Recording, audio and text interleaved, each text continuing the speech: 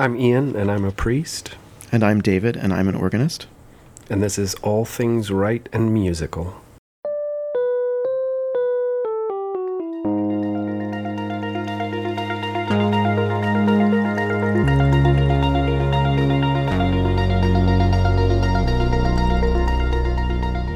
And today we begin our special podcast series looking into the book Elements of Right by Aidan Kavanagh. Aidan Kavanagh was a Roman Catholic priest. He was associated with the Archabbey of St. Meinrad in southern Indiana. And he also was associated with the Institute of Sacred Music at Yale University. And in fact, I think he chaired the Institute for a time. That could be right. So he's a pretty well-known author among sort of liturgy nerds like us. Sure. I think it's safe to say.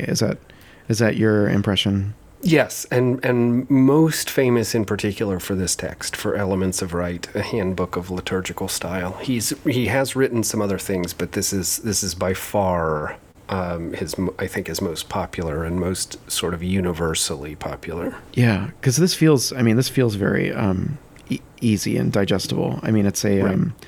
I think the comparison that was made when someone told me about it was it's kind of like Strunk and White's Elements of Style, but for liturgy. Sure. Yeah.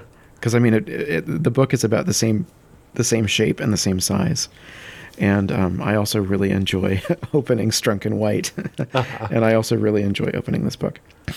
Yeah, and I think that's actually a really, really good comparison because it's not a liturgical manual exactly, mm-hmm. but it is sort of a style guide, mm-hmm. and with everything that entails. Exactly. Right? Yeah. Meaning you are getting one perspective. It's definitely an informed perspective. He's put a great deal of thought into this, but it's not like a universal law, right? Mm-hmm. Just because it's written here doesn't mean that you have to agree.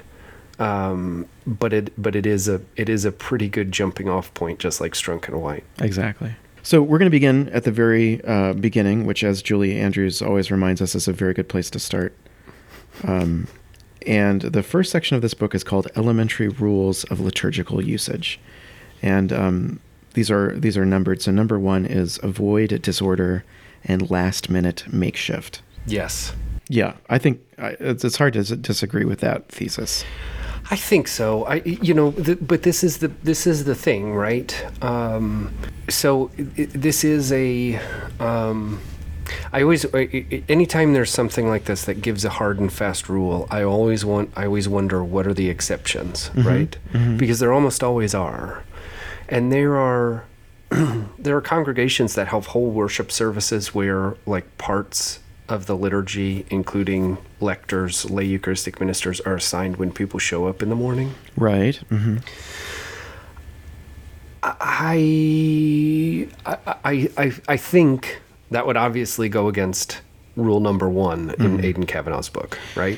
Yeah, and I think it's good to point out like the result that you get from having a lector rota and readings that are sent out to people, and weeks in advance that you're reading a lesson and what mm-hmm. lesson you're reading, versus the result that you get when people walk in, pick up a bulletin, and oh, by the way, will you read the second lesson for us today?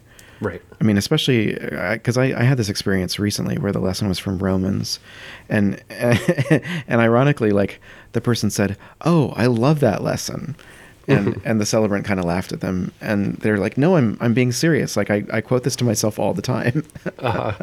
And so, sure enough, like this person who was just asked 5 minutes before the start of the liturgy actually did a really lovely reading of the lesson from Romans. But right. I think more often than not, that's not the case you get with that kind of situation. No, I think that's true. And I think that's where sometimes it's helpful to ask when he states these rules as just ironclad rules, it helps to ask why, mm-hmm. right? Mm-hmm. And the why is because sometimes if you throw it together last minute, it feels thrown together last minute, right? Right, sure. The services that I have in mind, the churches that I'm talking about, did this primarily with family services, mm-hmm. right? Exactly. And so it's usually families and particularly children who are claiming various ministries in the liturgy the morning of, right? Okay. And what you gain from that is flexibility, lessened anxiety for kids who are participating. And yeah, you're sacrificing maybe some cleanliness, for lack of a better word, about the or crispness in the liturgy. Maybe it's messier, right? Right. But for a family service that is intended to be casual, if it has some imperfections, is it worth that trade-off? I can see cases in which it might be. Yeah, right? and I think we're probably picking up on a theme that we'll encounter throughout this book. Is that this sort of applies to, the principal service in most places. I think the way he's conceiving of this kind of thing. Right. That when he writes a rule like this, he doesn't really have in mind the family service that happens in the chapel or wherever it happens. Right. Yeah. But yeah, so as a general rule, yes, you don't want it to be disordered. You don't want it to be overly chaotic. You don't want there to be confusion about who's supposed to be doing what. Yeah. That sort of stuff. And coming at this from the musical side, yeah, boy, there's nothing that can take the wind out of your sails musically if, what chant are we singing? Oh, we forgot to rehearse that. Let's just do that really quickly right now. Right. And it happens. Like I've been there, I've done that. I've inflicted that on my choir as recently as this past Sunday, perhaps. But right. It's not what we want. And yeah, it is certainly a tendency to be avoided, as he says. Yeah.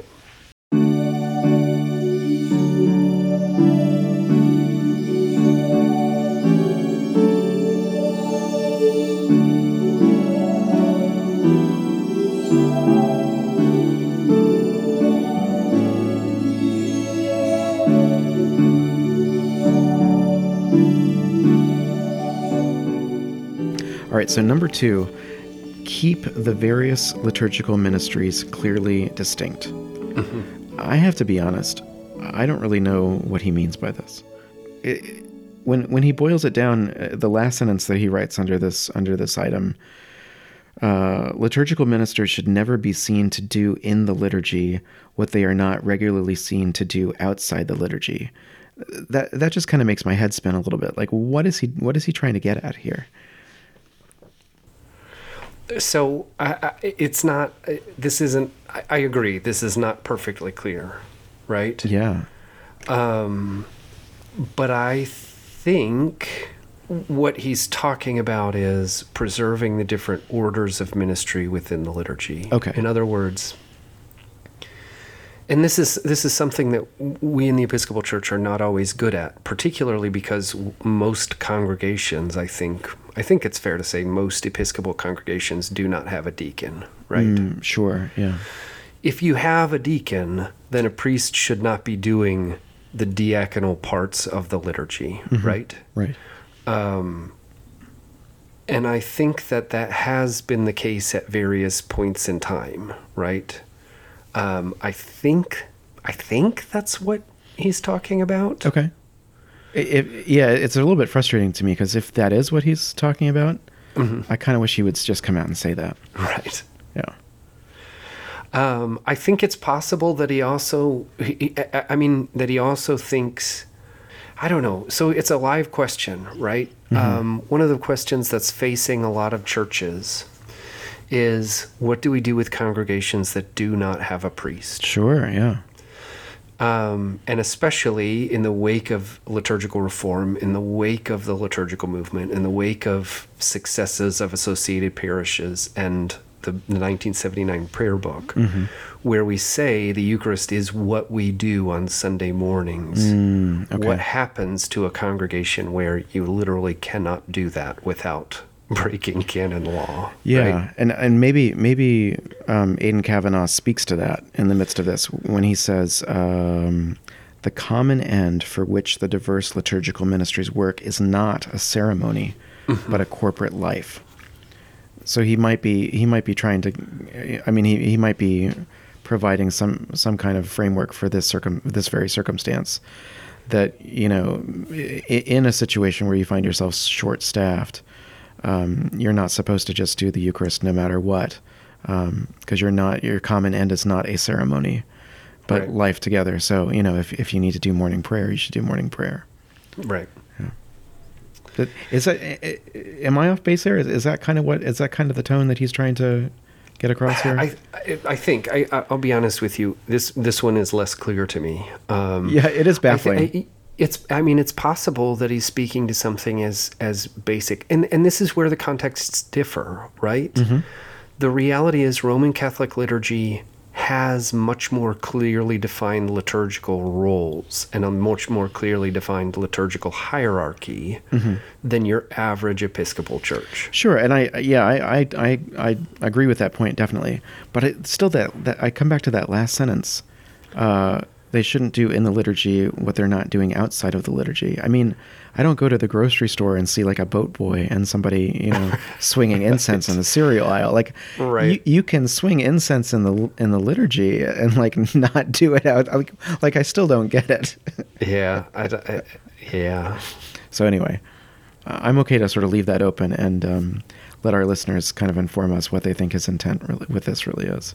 Yeah. I think it has to do with, and you see this. So one of the ways that might be going against this, right, is in Episcopal churches. It is very common, especially like say at an early service that has a lower number of people in attendance, to have a lay Eucharistic minister who is also the lector, who is also the intercessor. Sure. Right. Yeah.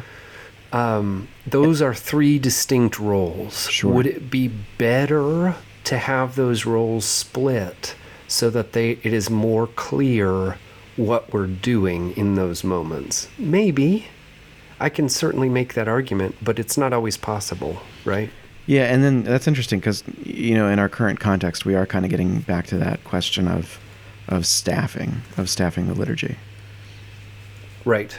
That how do you reconcile maybe not having enough people for the roles that you want, and also this idea of keeping the liturgical ministries clearly distinct. Right. Yeah, those two things may not necessarily be reconcilable. Right. Yeah.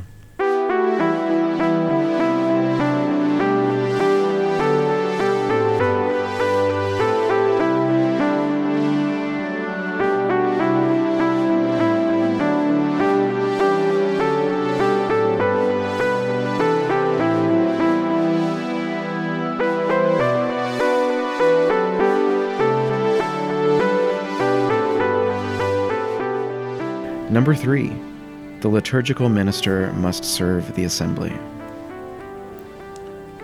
So, like, to go from one that I couldn't quite decipher to this one, it's like, well, yeah, that makes sense. That seems like a really basic proposition.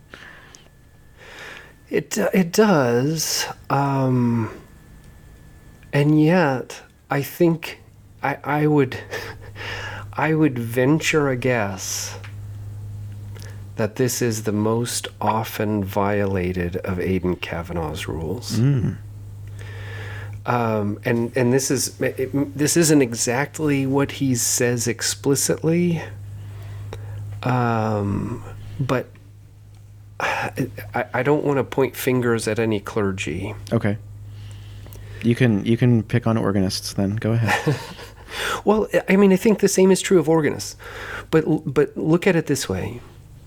We all have our own particular style of worship that we prefer.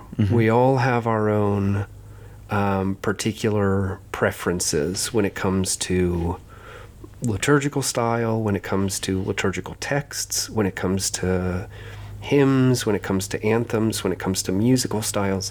Everybody's got their own particular preferences, right? Right. When you are serving a particular assembly, when you are working for in ministry with a particular congregation, a particular church, the question is not necessarily what's my preference. Yeah, you're right. This is really the spirit of what he's writing about here. I think so. I think so. And I see this, I mean, I've seen this violated on the musical side for sure. Oh, yeah. Right? Oh, yeah. Like you have plenty of organists or choir directors who don't recognize, I mean, the most common example is not recognizing the limitations of a particular choir, for example, right? Like not every choir is a 16 member capable of really intricate polyphony, right? Right. Which means you can't always do rudder in every congregation, right? Sure. Or maybe that's not the best example, but there are certain things that you can't always that just aren't good fits for certain congregations, and you have to be realistic about that. Now, ideally, maybe the best possible solution is you wind up in a congregation where your preferences align with what the preferences of the assembly and their abilities are, right? Right. But I also see this with a lot of priests where they are, for example, particularly high or particularly low church, and they come into a congregation that isn't necessarily that, but try to steer them in that direction, right? Yeah. Well, and that's something I'm starting to think about here is this does sort of ask the liturgical minister, and he gives an example about someone presiding over the liturgy, but I think, yeah, this could also equally apply to musicians, as we talked about, that they need to be sensitive to the assembly where they have gathered and not the ideal assembly that they have in their mind. And yet, isn't there kind of a middle ground where you can start to move an assembly in a certain direction if you think it's right? If you wanted to move them in a more high church direction, or if you wanted to move a choir into a more polyphonic direction. Yeah, I just think you have to have I think you need to have some very convincing reasons, and you need to do some serious introspection around that before you start moving someone in that direction, right? It's not that you can't. It's not that it's bad all the time. It's not that people don't need to be challenged or sort of guided in particular spiritual ways. But especially if you think what's best for this congregation just happens to coincide with what you like best, I think you need to do some serious self-inquiry to really truly discern. You probably need to take a hard look at that. Right. The analogy that he uses at the end of this is, he says the artistry of a good cook is more important than any recipe ever written. And I think that makes a lot of sense to me, that a sensitive liturgical minister, be it someone who's a liturgist or someone who's a musician, is going to take the ingredients that they have and form something really good, rather than, oh, well, this is what I was taught in music school was really good. We need to be doing this and not that. Exactly. Yeah. Yep. Yeah. I think that's the kind of sensitivity that he's trying to elicit. And there may be very compelling reasons to end up doing that at the end of that, right? Yeah, sure. But I just think very frequently, liturgical leaders don't examine the idea that they are there to inflict their personal piety on a congregation. Yeah, that's interesting, because I think we can all point to cases where we sort of feel like that's been done. Yeah. I think everybody's been there, right? And I think that's what this rule is getting at, is you are not lifted up as a liturgical leader or a liturgical minister, to use his terminology, because everything that you decide is right. Right. I don't want to beat a dead horse or like reopen an old wound. Okay. To use two really graphic, what are those called? Phrases. What are those phrases called? Metaphors? Yeah, to use two really graphic metaphors. But the whole debate over morning prayer in the Episcopal Church, that might be one of the cases where it felt like, when that was done away with in various congregations, was it the liturgical minister enforcing his or her own personal preferences, or even sort of acting on behalf of what they thought was the preference of the wider Episcopal Church? Sure. Yeah. No, and that's possible. I do think there were good reasons behind that transition being made, right? Mm-hmm. There was a great deal of thought and debate and conversation and thinking that was put into shifting from morning prayer of a Sunday to Sunday morning being Holy Eucharist. Yeah, right? yeah. Just, but that's the kind of thing where this would come into conflict. I mean, because he Yes. talks about, he is trying to talk about an assembly's tradition of liturgical worship. Right. And I think in our denomination, there was no sort of more unique and highly regarded tradition of liturgical worship than the morning prayer tradition. No, I agree. And I think, I think the hope even then was that morning prayer wouldn't just disappear, and in fact it did, right? You mean on Sundays or just in general from the life of the church? I both. I mean, I think we're kidding ourselves if we think a lot of people were doing morning prayer outside of Sunday mornings. Right. Some people were, and some congregations were, but I don't think that was a majority. So morning prayer was really just preserved as a Sunday morning only thing. And if that's the case, yes, it's an Anglican distinctive, but is it really doing what it's intended to do if you're doing literally 1/14 of the daily office? Right. Yeah, that's interesting. And like I say, there are exceptions to that, but anyway, that's all just to say, I think that argument can be made, and you're absolutely right to raise it. I do think that's the type of thing that most people put some thought into. It was in certain places just sort of flatly imposed, and maybe that's not for the best. But I think that there were at least good reasons for doing so. Yeah, sure. Right?